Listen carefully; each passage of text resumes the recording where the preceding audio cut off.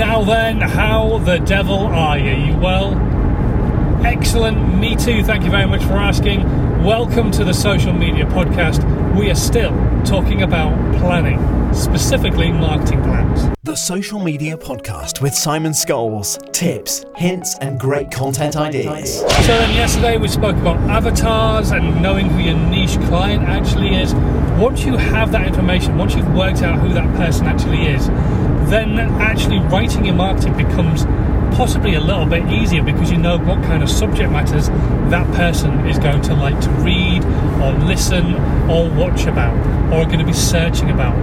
Now, the first place I want you to start thinking about with your marketing plan when you come up with content ideas so you get to give your content strategy is a blog. What do you reckon you could write about? Or what do you reckon you could get somebody to write about for you? Because you need to think about different things that are happening around the world, look at different event calendars, what special months are happening, what special days are happening, and you can use that content and those specific events and stuff like that to tie back into your content. For example, the other day was National Do Nothing Day. So I tied that back into the fact that with social media, there is never a time to do nothing. Maybe slow down a little bit, but even on a weekend you need to be still putting out content, talking to your audience. And that was me tying it back into Do Nothing Day. There are days happening every single day. There are special weeks happening all the time. So all you've got to do is just look at what is happening around the world or locally to you that you can tie your content back into and start using that and putting it into your content schedule, into your marketing plan so you know what is happening and when. So for example, IKEA work on 4 different year parts. They work on spring, summer, autumn, winter. So what do? They break up their products into what they assume will be more feasible for people to buy at those times of year. So when people are looking to entertain at Christmas, so through autumn, IKEA are more than likely going to advertise things like kitchens.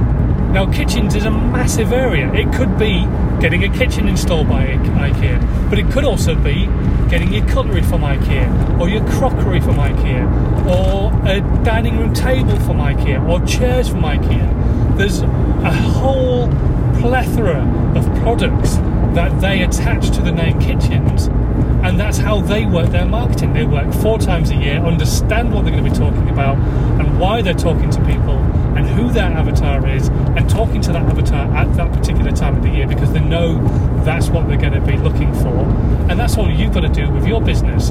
But rather than just 4 times a year, start thinking about doing this 52 times a year. So you're a small business, so you can make content every single week, every single day. So you could write 1 blog every single week about a different subject matter that will appeal to your avatar, and they will potentially search that content out. Connecting it to a special week or a special day will really make it searchable for your avatar because you know who your avatar is. They're a sci-fi fan and you've just done a blog about Star Wars Day. Perfect. They're likely to be searching out that hashtag as we speak on social media. So that's what you've got to start thinking about. What can you tie your content back into? But specifically start with blogs. What you're going to be happy to write about that you can tie back into the special events that you've found or are going to find. Now, like I say, there are loads of websites out there that you can do this on. You can go and find loads of different special events, but I'm going to put a couple of links down in the section below, a couple of websites that I use. One of them is like a daily one, the other one is like National Awareness Days and National Awareness Weeks and all that kind of stuff, so you can go and have a look and see what both those websites have got to say. If you're in the UK, some of them are American based. If you're in America, some of them are UK based. But just do a little bit of research, make sure that you're talking about something that's happening in your country or in your local area, and away you go.